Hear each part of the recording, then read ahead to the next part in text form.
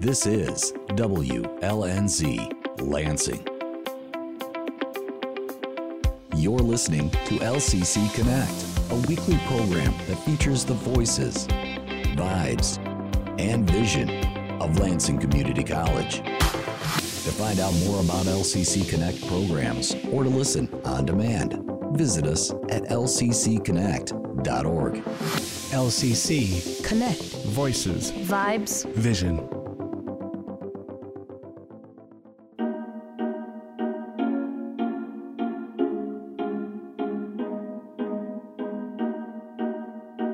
You're listening to Art Happens Here, the podcast that explores the often curious and occasionally amazing art installations on, in, and around the campuses of Lansing Community College. I'm your host, Bruce Mackley.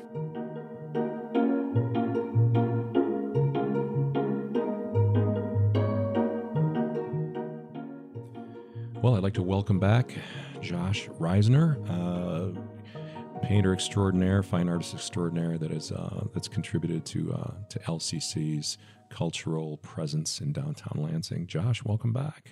Hey, thank you. Yeah, no, we've had a remarkable conversation, part one, and we could have just kept going. I don't know where the time went, but at any rate, I'd like to discuss what you've done for us, and I'll frame that. I'll preface that with President Knight's vision of establishing, his appreciation for the power of regional heritage. That's what I call it.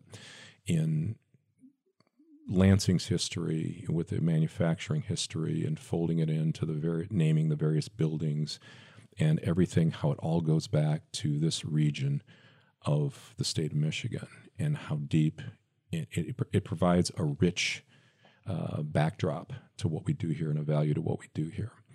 And part of that is some of the paintings that you've done here. And I'll start with the portrait of Malcolm X that I believe we commissioned, didn't we? Yes, you did. Yeah.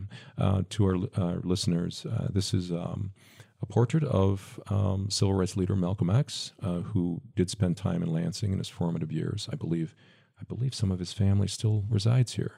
Yes. I want to say. His younger years. I think it was until he was 8, but don't quote me on that. Yeah, I think younger. Yeah, I think you're right, and I think they do. In fact, I had a friend who dated his grandniece, from here, and it was just so surreal given his stature in the world. At any rate, this beautiful portrait. Can you tell us about it? Yeah. I mean, the first thing that comes to mind is that when I first met Dr. Knight, I wasn't sure where it was going to go. And then when he mentioned, I'd actually done another painting for him, and I cannot remember which one it is at this point, but I'd done a painting, and I don't know if he was testing me or what. He seemed to think highly of me and had no doubts. He had no doubts at all about what was going to happen, it seemed. But when he approached me about Malcolm X, I was skeptical. I thought that it seemed gimmicky to me. Really? Yeah, it seemed like this was going to be a thing. And I didn't know Dr. Knight. I didn't know the community at Lansing here, community college or whatever. I didn't know anything about it, but it just seemed like, why me?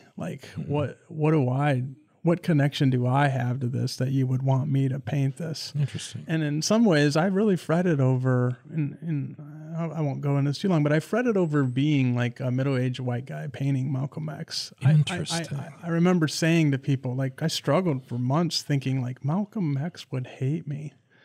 It seemed like, really? To me, now I'm saying some of this was me and my naive ignorance, but part of me felt very inauthentic about the approach. So, that being said, he was never hands-on with me in terms of he just said I want to do a Malcolm X. Mm-hmm. Look into this. As I did more research, I realized that he grew up here. Mm-hmm. I didn't even know that. I just thought it was pulling a star at this point. I didn't know he grew up here, so I started reading what he wrote, different things like that. I actually found myself connecting to Malcolm X a little bit more, and his sort of.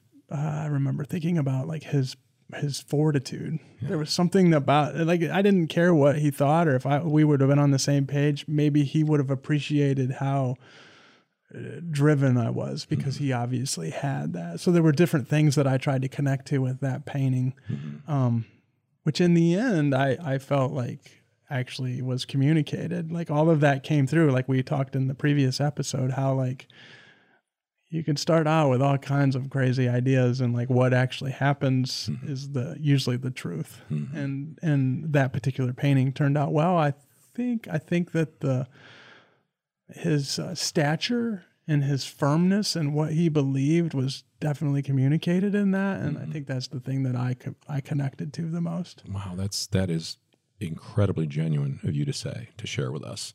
The painting, for listeners who aren't familiar with this particular work, I think it's probably 6 or 7 feet tall by 4 foot wide. It's like 5 by 4, I think, 5 by right 4. in there. Yeah, it's an oil painting. And man, Josh plays to the strengths of his medium. I mean, those oils, you see printed.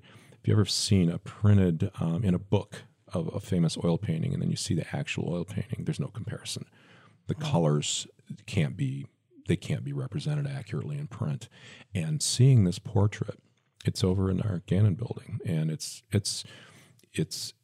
there on the wall. I mean, the whole presentation factor with the framing and the way the wall is and the lights, it's extremely powerful. It's extremely visually compelling. And the mood that you captured, and it looks like a presidential portrait. He's standing there, and he has his hand on a book. And I heard someone told me that you used Denzel's body for him. Is that true? Yeah. Did you? Yeah. I mean, I can't remember. Sometimes I forget now, but there was like 6 different references, and a lot of imagination to kind of There's no color photography of him, I don't think. And this is a color portrait. Right. Yeah. That's the thing. It's all black and white starts out with. And yeah. The question I had for you is the striking portrait with this intense red background that is just riveting. And it underscores it underscores the man, the what he was about, and not so much anger, but intensity, right? And he's got this look on his face, this just fortitude. That had to have been intentional on your part, was it? Yeah, I mean, it was definitely intentional. I thought a lot about. I didn't want him to seem angry, Right. but there was definitely some, like you said, intensity. There was a, I think it probably was anger at times, like in the his, will. in his, like there was a definitely, and again, I connected to it a lot because I tend to have the same, like sometimes it can be perceived as fortitude, and then the next moment it can be stubborn, or fury. Yeah. Like there's a complexity to like, we want to make it singular, or like it's this one thing. Put him in a funnel. Yeah, but I felt like that color. Well, one, I was trying to I feel like the colors of Islam, and I'm sorry, I forget. Sometimes I forget all the paintings, but the colors of Islam were red and green. Mm-hmm. So that was part. I jumped off of that, but the red and part of it was all 3 of these things. Like one, just the intensity of it. The thing that I connected to the most was his like personality in terms of his dedication to what he believed. Yeah. And then, there were other symbols in it. But, it's funny. Sometimes it's just that the artist is fixated on particular colors. And I was fixated on like using primary pure colors at that time. Like it just sort of happened at the same time in my career. It was like, oh, I'm going to start using, intense color rather than like organics. There was a period where I was just using natural dirt colors because I use my hands a lot, and I was like, I'm not going to use toxic things. So I was using like browns and stuff. But when I moved into that painting, kind of in that area, I was starting to use like more intense colors. So some of that is just like the timing of life and how like you come into a commission like that at a time that you're dealing with your own things that are similar and like interesting. Well, it complements the calmness of the man's face in the painting. They are not at odds; they're complementary. If that makes any sense. That's the intentional thing, and I think any artist that I've ever worked with or talked to, that's one of the things that I am always doing is sort of trying to counter ideas from the very beginning, which talks to the idea that I'm not for like propaganda because I think it's singular. Mm-hmm. if I start getting too dogmatic in a painting about a particular thing, I tend to want to counter it. I tend to want to like push the other direction. So like if I was really drawn to Malcolm X's like face in that particular portrait, you know, and like the way he looked, and it was calm, like collected, determined, then I would definitely want to push a little bit more intensity around. You're not into him check mark. You're not into check marking and checking boxes. Oh, Right. we got the civil rights leader. On to the next. No. He's more complicated than that. And I think that's the thing that I was leery of. But it's funny that in the end I was like, oh well, obviously I'm not going to paint him in a gimmicky way. Like I wasn't able to do that. And in the end, he was much more complicated than the way than he's seen actually. Yeah. I've seen people stand there and just regard it. You know, they just stand there and they just look at it. And sorry, go ahead. I don't mean to interrupt you. No, please. I just have so many ideas about my background. But you know, when I was in high school, there was like a revival of the '60s culture in my little small town. Yeah. Where, like everybody wanted to be a hippie, and people were into like Jimi Hendrix and the Doors and these things. But I remember people could buy T-shirts of Malcolm X, and we're talking about a rural white community wearing Malcolm X T-shirts and not icon. really even knowing what. Oh sure, They didn't even know. Che Guevara was another one. And people didn't know that man was against culture. Right. Yeah. I mean, it's so bizarre, but I mean, I had that influence, and I think it was funny that my first instinct was almost to think of like, well, I don't know. I don't have any connection because I saw him as a T-shirt. Yeah, well, I mean, I didn't see him that way, but I responded to it like, well, that's how people see him. I don't cool want to paint factor. that. Yeah, the cool factor without Yeah. like delving in. And you just have to wonder what the man would think if he was alive today about the Black Lives Matter movement and all the things, all the terrible things that are going on in the world today with race relations. I mean, I think what he stood for is more relevant than ever. You know, in today's world, I think, you know, and your painting is it's very deeply regarded. And I was there for the unveiling, you know, when you unveiled it, and his family were there, and the room was full. And, you know, I'm not sure there was a dry eye in the crowd. My wife is always, she was there, and she is always reminding me of that moment when I pulled the drape off of it, how there was like a gasp. I wasn't engaged in that level. Like, I don't know what's going on most of the time in that, but she reminds me often of like how there was a gasp, like the air was taken out of the room when it was revealed. And that's a pause. She's reminding me when I'm not feeling as confident. Like, I'll send you pictures. We have pictures in our portfolio. I don't know if they sent them to you, but I have a whole thing in our archive.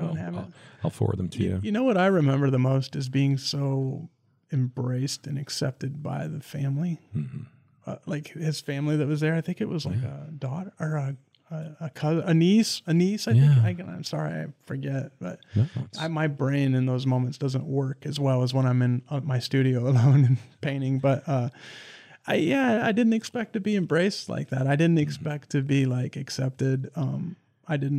I don't know, but it was just so overwhelming how they embraced me and the fact that I did the work, and they were so happy with it. Well, the vision that you imparted to that work comes through, you know, and you legitimized it from the beginning with just how you approached the project. You weren't rubber stamping anything.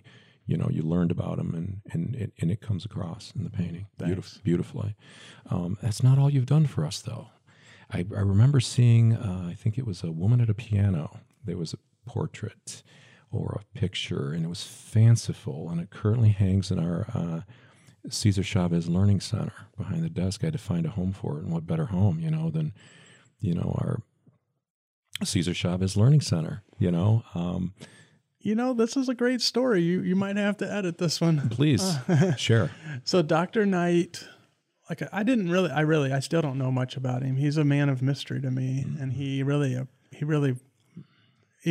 does seem like a mystery man to me still to this day. But you're not alone. He was a painter, and from the beginning, his projects were always like, what? That's basically all I can say. But that particular painting is actually part of that is Dr. Knight's painting. I wonder if people want to know that. Like, really? And I've never shared this. This actually would make me uncomfortable years ago because I did not know that painting was going to be how I didn't know what the end goal of that painting was, but he's like, hey, I started this painting years ago.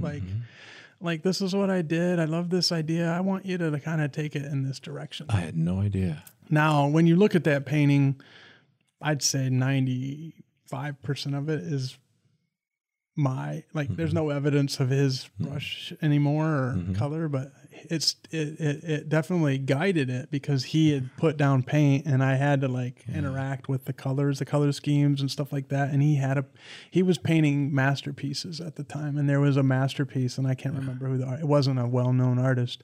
He was trying to copy for that painting of a piano player. Yeah. And then I just turned it into what you're looking at there. And, I don't know that there's a lot of meaning in that painting for me, but at the time I was really fixated on Gustav Klimt. Yes, the gold. You can see the mark making, and I was thinking about how patterns and I don't know, the simple shapes and patterns and use of color, probably coming out of the Malcolm X, how that red is so powerful in there and how simple that red can be. And I think that was impacting that painting. It looked to me, and I've been immersed in the commercial world for decades, but it comes across like a double spread in an entertainment magazine, a great one profiling a musician, because it's got these fanciful lines and circles and these shapes that come out that represent probably the music that she's making, right? Yeah. And I think that's I think that's what it is. It's a simpler painting to me. When I think of that, I don't have any depth. There's no depth. It was just pure making something I thought was beautiful. It is. And it's very pleasurable to look at. It was just a pleasurable painting. I enjoyed painting it. Yeah. There was a lot. Dr. Knight had done that twice to me. I showed up with a painting and I'm like, what? Yeah. But I felt like we were some kind of secret, not a secret. I felt like we had a connection. I felt like him and I had a connection. So I was willing to do whatever I needed to do to interact with him or to kind of see where he was going to go with things. Yeah. I always felt I don't know what you're going to do, but it seems powerful. So anyway, I was willing to take it. And that was the second painting that he had sort of started and was here, do something with I'm this. trying to limit my use of the word cool because I use it like salt, right? But that is just remarkably cool. It really is. It's a fun story now that I think about it, thinking about how it turned out. He's very and he was a technician with the oils. I've seen his work, and very self-effacing and very modest. Didn't want anything to be named after him or any of it. He wanted his legacy, I think, to be for the students and for it to be embodied by the college as a whole, rather than a building named after. He fought that. He would fight it. Yeah. Very modest. He had that vision, that. I don't know that he even knew. I kind of think people like that have this sort of mission. Mm-hmm. It's a hidden secret mission. He's not completely aware of it. He doesn't know why he's doing everything, but he was going to do it. He was going to see it through. And I don't know, it's definitely, there's an energy that is on this campus that he has left and imparted. Well, one of the things that always kind of still is surprising to me that he wouldn't be regarded as a frustrated artist. Some people would impose their artistic will on others or try to work through them to work out their creativity. He wouldn't do that. He'd plant the seed or light the fuse, step back and let it go. He did, and that happened with the Malcolm X. I didn't hear from him until I showed him the painting, and it was, he basically said, do this, and I showed up with the painting, and he seemed to love it, and it was over. He didn't I'm sure he could be critical, but I was thinking about the difference, not to get on the Dr. Knight too much, although I don't mind that. He just, he probably did have the technical ability to do paintings, but you could tell he didn't, his vision was not about that.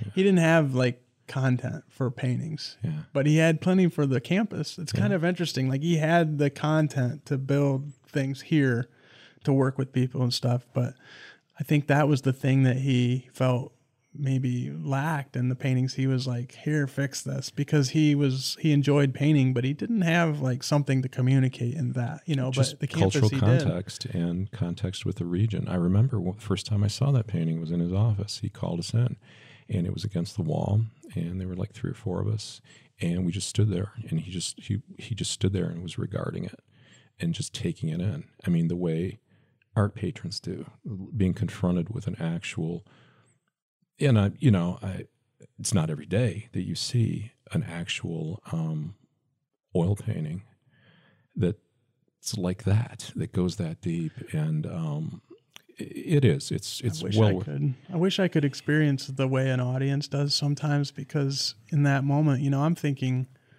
he's either going to be really disappointed, really excited, and you don't know, like as the artist, you don't know, like, no, it's like a fine meal, you just take it in one bite at a time. It makes you wonder about comedians. Do they find any jokes funny? Do songwriters, do they enjoy the music, or do they just dive into the technical aspect of it? I would imagine it has to be hard. Yeah. I always say that I like being an artist ruins like museums for me. Like, all I can do is dissect and like try to figure out how it was created, or judge it. Like, I very rarely get what you were describing there, where it's like, oh wow, because to me, I see the fears that were involved in that. Like, even looking at it now, sometimes I'm afraid to go back and look at it. I hear these actors always say, I never, like Johnny Depp, recently he's like, I never saw that movie. And I can understand why, because sometimes, like, I'm just afraid I'm going to go back and I'm going to see something and it's going to torture me for years, like, because it'd be better if I just don't see it. That's again. A creative for you. And I'm going to try to twist your arm to walk over there after this and get your picture in front of it. I'll do that for you. I appreciate that. It's been a good enough interview. I'll definitely do that. It's been wonderful. I mean, you've uncovered many things that they're just golden nuggets, and give the work even greater depth than it already has. Was there anything with regard to legacy or social impact furthering? Where do you see yourself, in 10 years, 15, 20 years? Anything you want to do? Yeah, you've brought up, I'd like to get more of my voice recorded someday, like, about the process. I feel like I have lived I've had a fairly interesting artistic journey, and I'm realizing as I get older, I really enjoy hearing it again myself, even like thinking back about it. But I would like to address the social impact.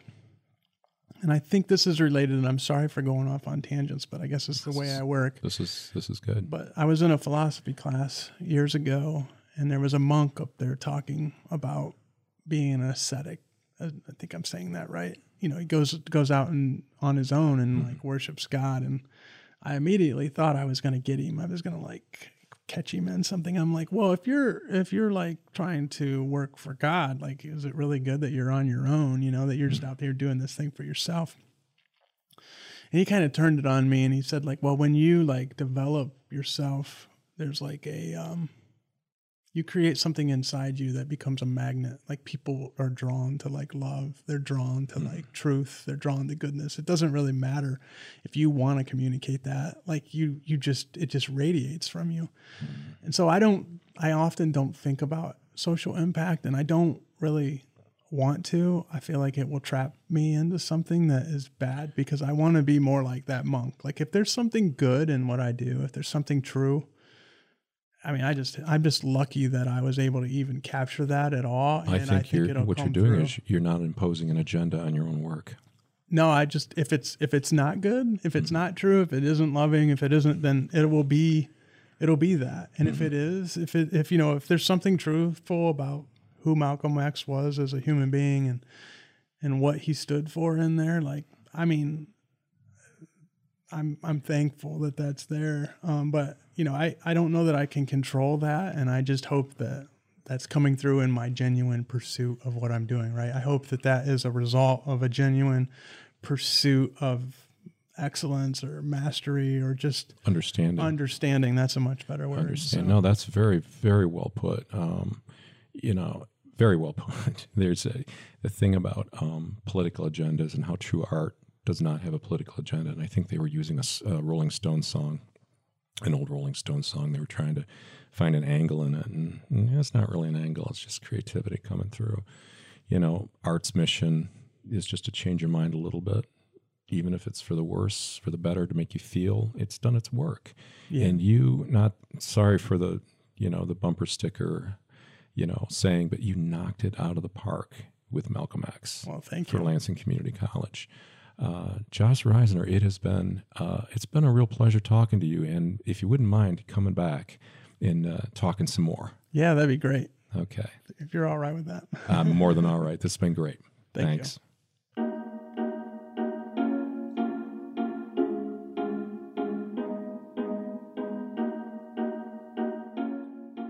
Miles Davis once said, "Do not fear mistakes. There are none." If you want to check out what I've been talking about, just visit this episode at lccconnect.org. Art Happens Here is a production of LCC Connect. Thanks for lending us your imagination.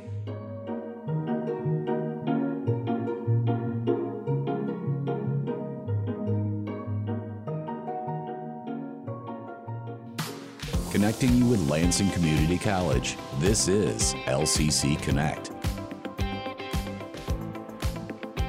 LCC Connect. Voices, Vibes. Vision.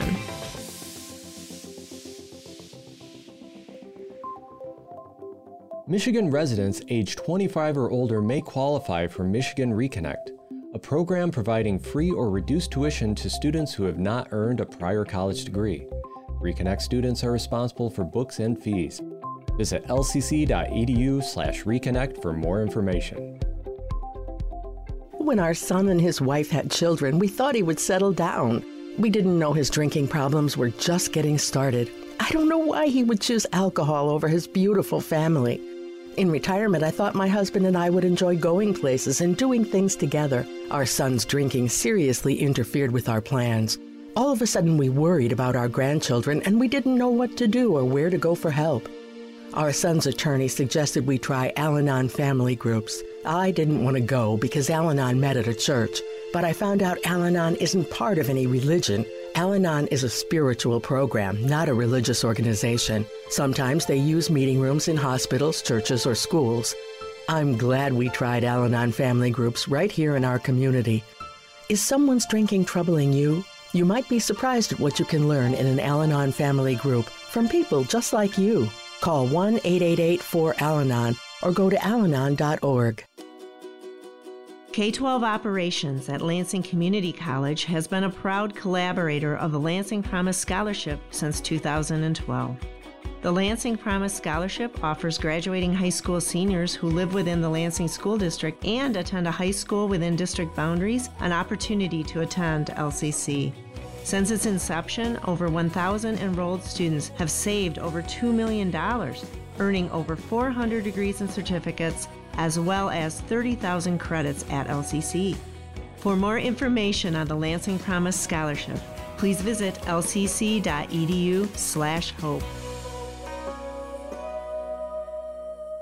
LCC Connect. Voices, Vibes. Vision. This is Amy Wagonar from the Historical Society of Michigan with a Michigan History Moment. Her name was Isabella, and during the 19th century she became a leader of the abolitionist movement. An African-American woman who never learned to read or write, she became a living legend. She settled in Battle Creek, Michigan, and from there witnessed the emancipation of the enslaved people for whom she had labored so hard. Isabella was born about 1797 in Ulster County, New York, enslaved from birth. Isabella married an enslaved man, Thomas, in about 1815. They had 5 children, but during the next 11 years, Isabella was sold several times. She finally rebelled in 1826, taking her infant daughter, Sophia, and walking to freedom. Having essentially stolen herself, Isabella settled in New York City. She emerged on the national stage in 1843 when she announced that she would travel the North as an itinerant preacher and speak out against slavery. The abolitionist movement was still in its infancy, but Isabella journeyed through the East and Midwest, preaching against slavery and promoting human rights. Although illiterate, she was a dynamic force in the abolitionist movement. Her list of friends was a who's who of the nation's leading abolitionists. Wendell Phillips, William Lloyd Garrison, Laura Haviland, Lucretia Mott, Susan B. Anthony, and Harriet Beecher Stowe. In addition to speaking out against slavery, Isabella promoted women's rights and suffrage, temperance, and prison reform. She earned a living by selling photographs of herself that were captioned, "I sell the shadow to support the substance," and from royalties from her biography, published in 1850. She moved to Michigan in 1857, settling first in the Quaker village of Harmonia and then nearby Battle Creek. In Michigan, Isabella continued her fight for human rights. During and after the Civil War, she worked with the Freedmen's Bureau to help newly emancipated slaves. You might think that you've never heard of Isabella, but you have. You see, in 1843, the enslaved woman who stole herself changed her name.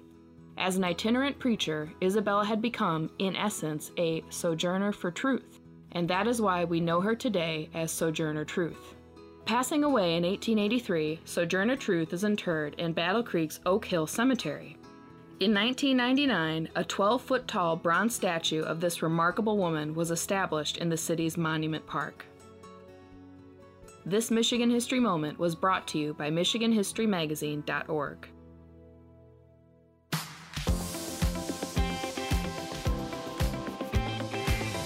Examining the issues and topics that affect our lives from the local level to the world stage. Listen to the programs of LCC Connect anytime at lccconnect.org. LCC Connect. Voices, Vibes. Vision.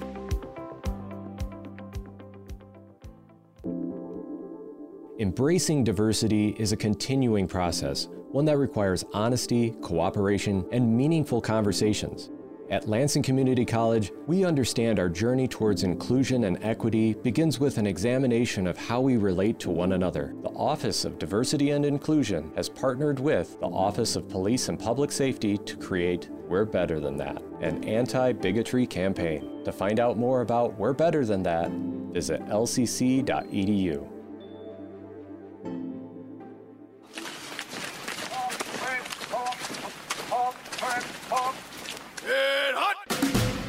As a veteran of the United States military, I can finally get the opportunity to enjoy special events, like a date with my wife, or going out together with my family and friends, things that we couldn't afford, thanks to VetTix. Every empty seat at a concert, a game, motorsports, or a play is a missed opportunity to say thanks to a veteran and service member. We can help. We can give our veterans a special event where they too can create their own cherished memories. Find out how by visiting www.vettix.org. That's www.vettix.org. Find out how you can make a difference in a veteran's life.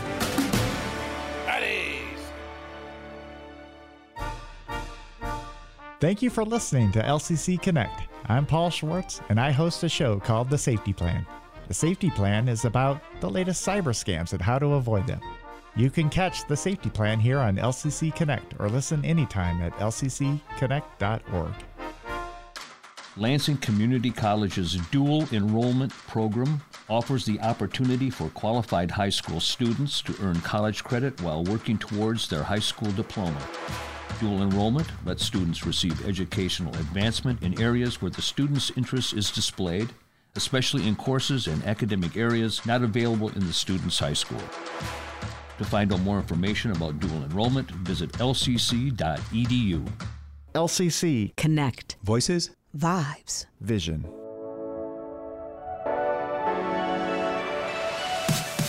You're listening to LCC Alumni Stories, a show dedicated to highlighting the amazing alumni of Lansing Community College. I'm Steve Robinson, president of LCC, and on each episode I have the awesome privilege of getting to know one of our many inspiring alums and hearing about their experiences at and since leaving LCC.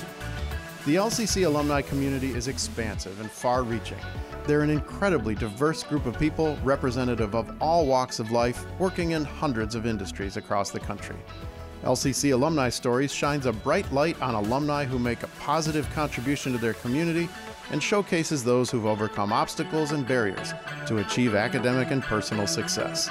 These are their dynamic stories.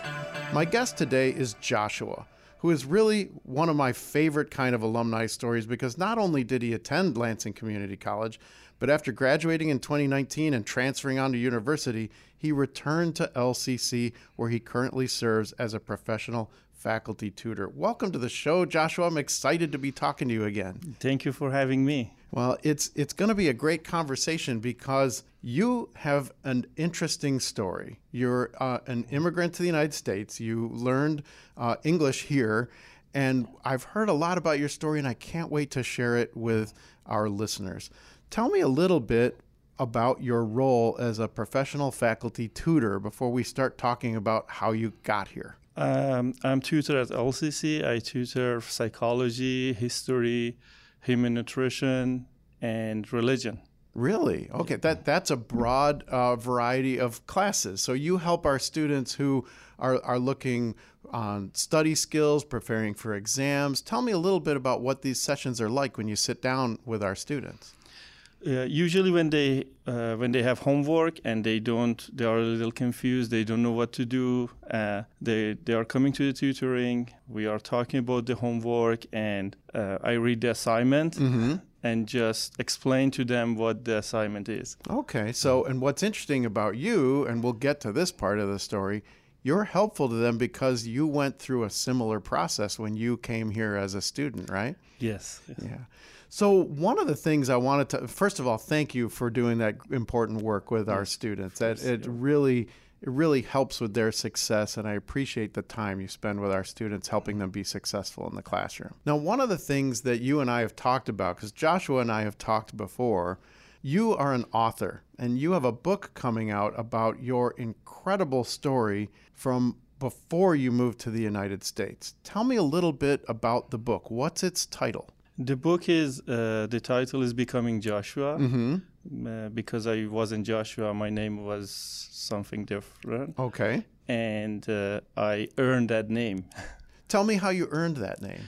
So when I came to the LCC, I didn't know English. Right. I didn't know how to speak English and read and write. So I enrolled at LCC. I learned English, and one of the tutor who was tutoring me to learn English, she heard my story, and then they adopted me. So, and then when they adopt me, they asked me if you want to change your name, and I said absolutely, and they choose Joshua.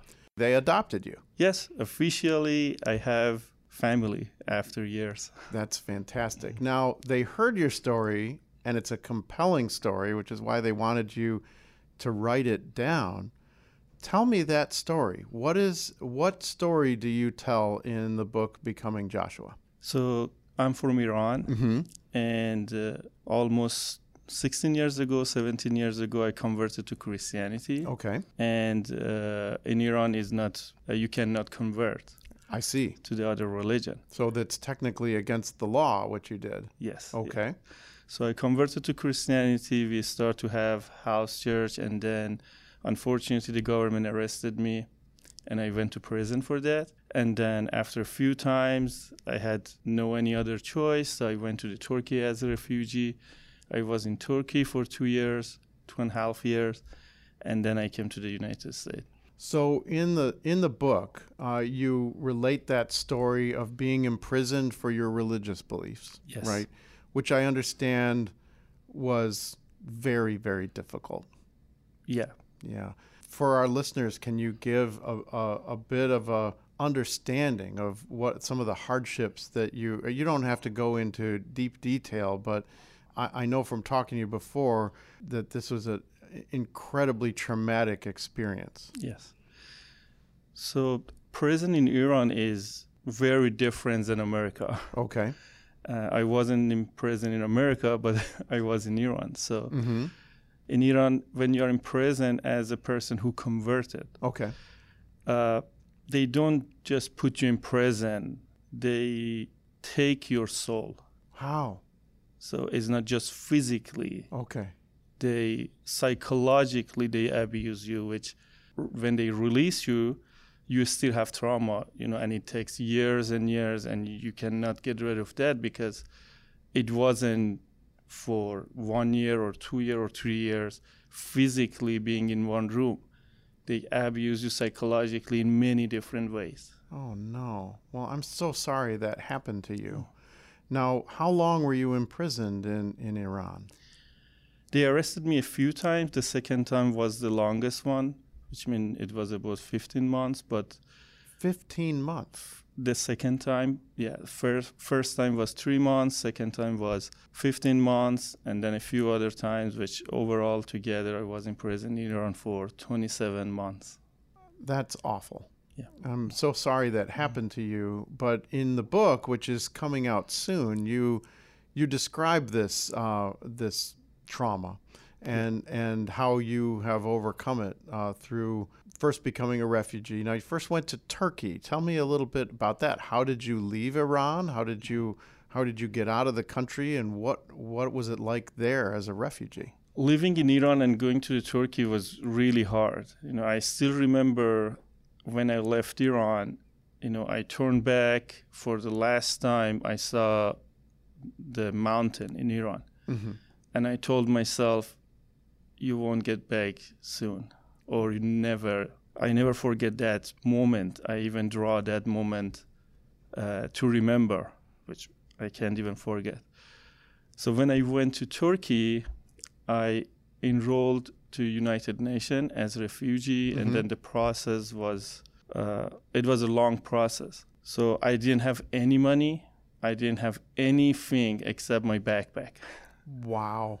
I want to ask you a question about leaving Iran then, because when I heard you talking, I heard two things. One is, even though terrible things had happened to you in Iran, you were very sad to leave your country, right? You looked at the mountains and you had this realization that you might not see that landscape again. Yeah. What kind of feelings did you have as you were having that complex thought of, I love where I'm from, but I was treated so poorly here? Talk to me about what that was like for you. Even the government treated me very well, not me, many people like me, mm-hmm. Because it's still where that's a place that I born. Mm-hmm. Yeah. And there is a lot of people, they need help spiritually. Mm-hmm. I don't know if I can help them physically. We try, but spiritually, they really need help. For me, it was when I found Jesus in a darkest country. Mm-hmm.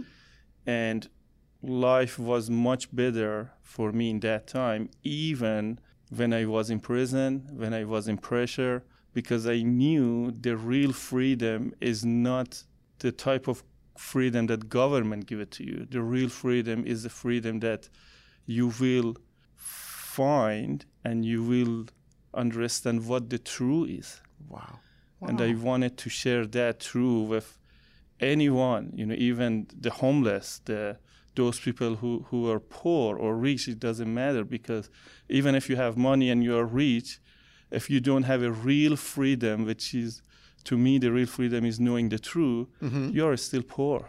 Right. And speaking of being poor, you mentioned that all you had was your backpack.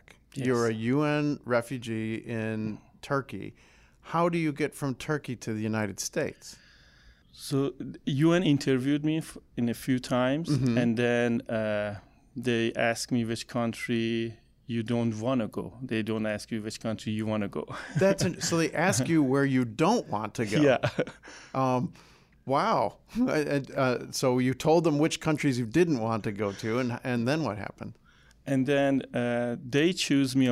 They choose me the country America. Okay. And then after America, they send me again email, and they told me which state, or do you know anyone? And mm-hmm. I said, I don't know anyone, and I have no clue wow. about America. So right. they choose here, mm-hmm. Lansing, uh-huh. and I came to the Lansing. Wow. So you were part of a refugee program that brought yes. you to Lansing with just your backpack.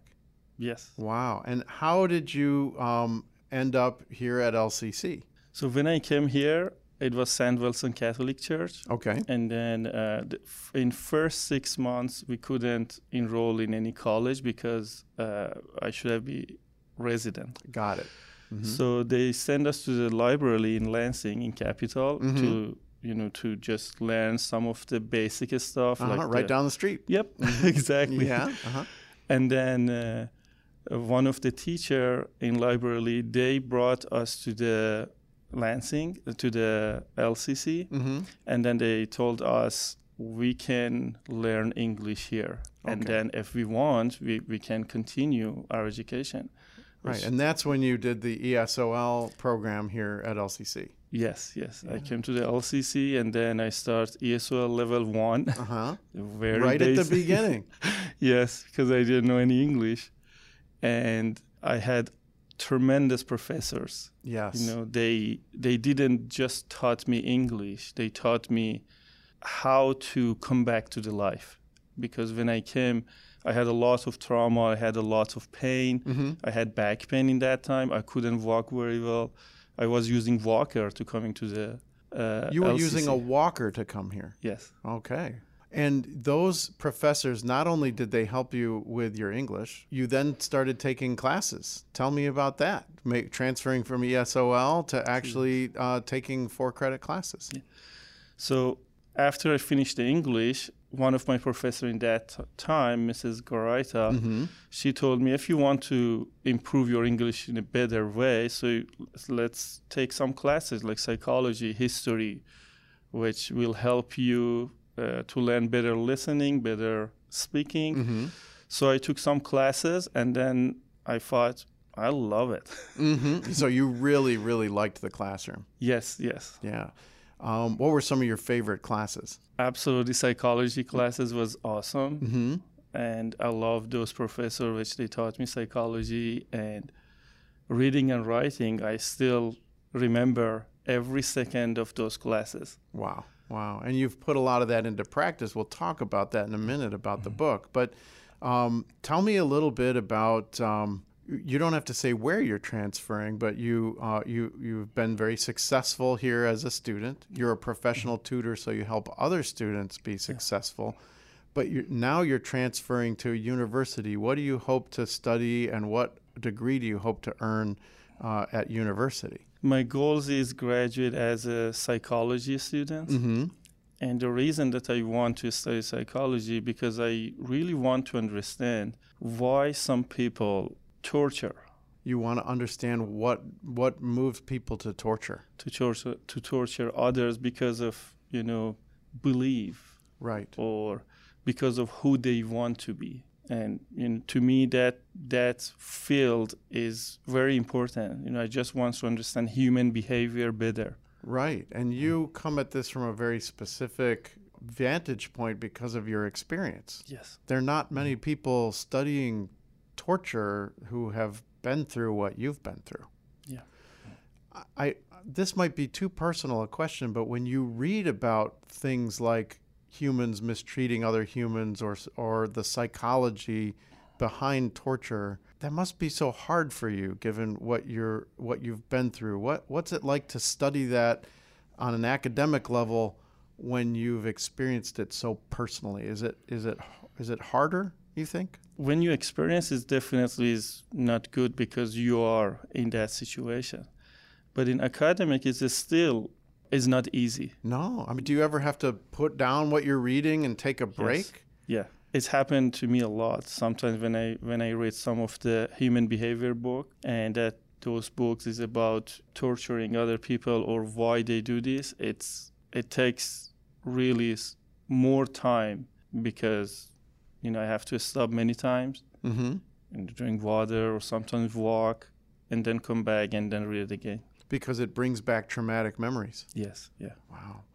So as you're working with your professors, and I know you and I have talked about your professors and with your professors, they were moved to encourage you to write your story. Tell me about that. Which professors told you need to write this down, and how did that actually start? It's all start with Mrs. Goraita. Okay. And she was working with me in ESL level 2, level 3, 4, 5, all the way She on. was there with you all the way. And yes, yeah. And I remember when I started to learn to write one paragraph, she was with me. And then when I started to write the essay, I remember I wrote the essay about, about my faith and what's happened to me. I remember she read that essay for first time and she told me that's the biggest story. It is a big story. Yeah. I never forget. She encouraged me. She told me, and I said I cannot write a lot, and she told me just write essay. Yeah. One by one, and then put it together, and then you will see the result. So that's inspiring to me. I mean, I've shared this with you. I started my career as a writing teacher. And I'm so inspired by what you shared because you went from not understanding or speaking the language at all to being able to read and write, start with a paragraph, then an essay, and you are about to be a published author. You are publishing a book. Yeah. Are you proud of that? That is a really big accomplishment.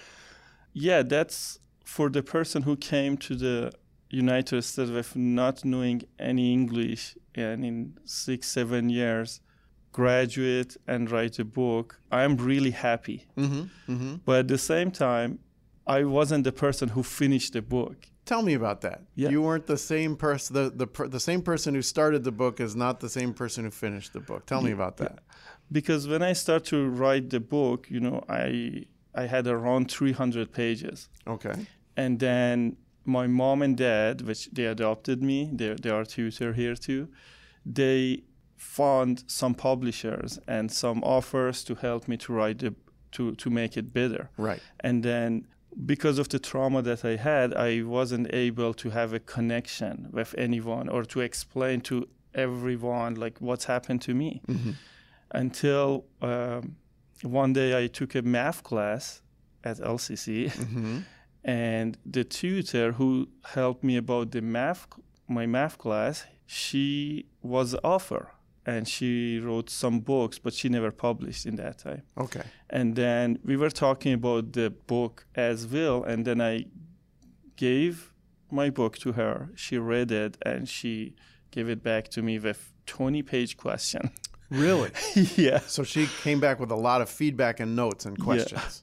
Yeah. And I told her, I think instead of asking me question into the paper, let's just start it. I want you write the book. And then we started again by spending 100 hours together talking again and writing that book. Wow.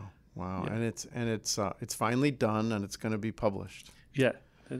That's incredible. I can't wait to see it. I want to get one of the first copies. I want to buy one of the first copies. Thank you. In addition to your writing, Joshua, you have done a lot of drawing. Talk to me about what you draw. What do you like to draw? When I was a child, I loved to draw. And even my story started with drawing because I started to draw a cross in my arm and it's ended up I tattooed and then I got bit from my father because he was so mad why I tattooed cross. Wow. And then, so it's all started with drawing. And then I love to draw black and white. Okay, right. It's like a pen and ink drawing that you do. Yes. Yeah. And you're very good. You're very good. So what other subjects do you like to draw? I usually love to draw face. Okay. Because I think like when you draw the face, you pay attention to every single line in a face. Okay. And each line shows me the story of that person. So I love to draw the face. Are there going to be any of your drawings in the book? We have 3 of these drawing. They are going in the book, and then we are going to have an art gallery. Oh, okay. Yeah. Right. So there would be an exhibit of your drawings. Now, the ones that are in the book, what particular drawings will be in there with the story? We choose 3 of these drawings, and each of them represents of one part. Like the part 1, I was in Iran. Mm-hmm. The part 2, I was in Turkey. And the third part, I was in America. Okay. And I'm in America. So these are then illustrations that supplement or go along with what you write about Yes. in the book. Yes, in the yeah. book. Well, it's such an accomplishment. And the one thing I would like to say, Joshua, is that every time I've spoken to you about this, you've been so gracious to credit your professors and the people who have helped you. And you are repaying that to our students by helping them as a tutor. So I want to thank you for that. Also, you mentioned to me that there are other Iranians who've been through what you've gone through, and you've spent some time encouraging them to write. Can you talk to me a little bit about that? How have you encouraged other people to make sense of what happened to them through writing? So I decided to, because I couldn't encourage some of the special women who was in prison in Iran, and now I know them, to write about what's happened to them, except I'm the one who starts to write about it, to make a book, and then tell them. Okay. Because writing about pain is not easy. And it's not just about the pain, especially those who goes through the trauma or through the prison in Iran, special women. It's not easy to talk about it. Right. Because I went to prison in Iran as a man, and then it took me 6 years psychologically until I prepare my mind to talk about it. Right. And I cannot even imagine for women how much would be hard, because even living as a woman in Iran is not easy. Okay. And imagine if you go to the prison as a woman, you go 10 times worse than men's. Really? Is that so? You have learned that the experience that women had in prison was more harsh and more intense. Yeah. Oh, that's awful to think about. But you shared with me that some of the women you've talked to who've had similar experiences to yours are very happy that you've written your book. Yeah, they were so.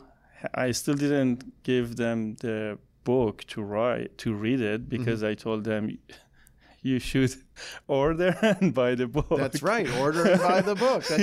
And that's an important role of an author, right? You want people to read it, and you have spent a lot of time writing it. So, well, that's wonderful. Well, Joshua, I really appreciate you spending some time with me on Alumni Stories. Thanks for what you do for our students. Thanks for sharing your story as your success here at LCC. And I wish you all the best as you transfer to university to continue your studies in psychology. Thank you so much. Thank you so much for having me here. Yeah. LCC Alumni Stories is recorded and produced by Steve Robinson on LCC's downtown campus. The soundtrack, Who Told You, is licensed through DeWolf Music and was performed by Ian McCanty. Thanks for listening. Learn more about what our alum have been up to at lccconnect.org. If you're an alum from LCC and you want to share your story with me, send me an email at steve_robinson@lcc.edu. Until next time, keep learning. This is LCC Connect on WLNZ 89.7 FM.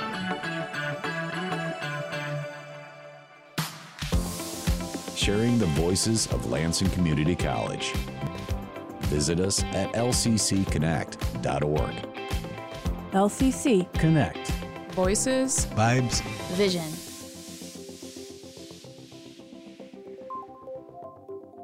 Founded in 1957, LCC has addressed the needs of Michigan industries through education for more than 65 years. Anchored by the downtown campus located in the heart of Lansing, LCC serves mid-Michigan communities with additional campuses in Delta Township, East Lansing, and Livingston County. The college offers more than 200 degrees and certificate programs and is accredited by the Higher Learning Commission. Those interested in learning more about LCC may visit lcc.edu/youbelong. This has been a presentation of LCC Connect, a weekly program that features the voices, vibes, and vision of Lansing Community College. All shows featured on LCC Connect are recorded at the WLNZ studio, located on LCC's downtown campus. Each program is podcast-based and can be heard anytime at lccconnect.org. If you or someone you know would like to be a guest on one of our shows, connect with us by emailing lcc-connect@lcc.edu.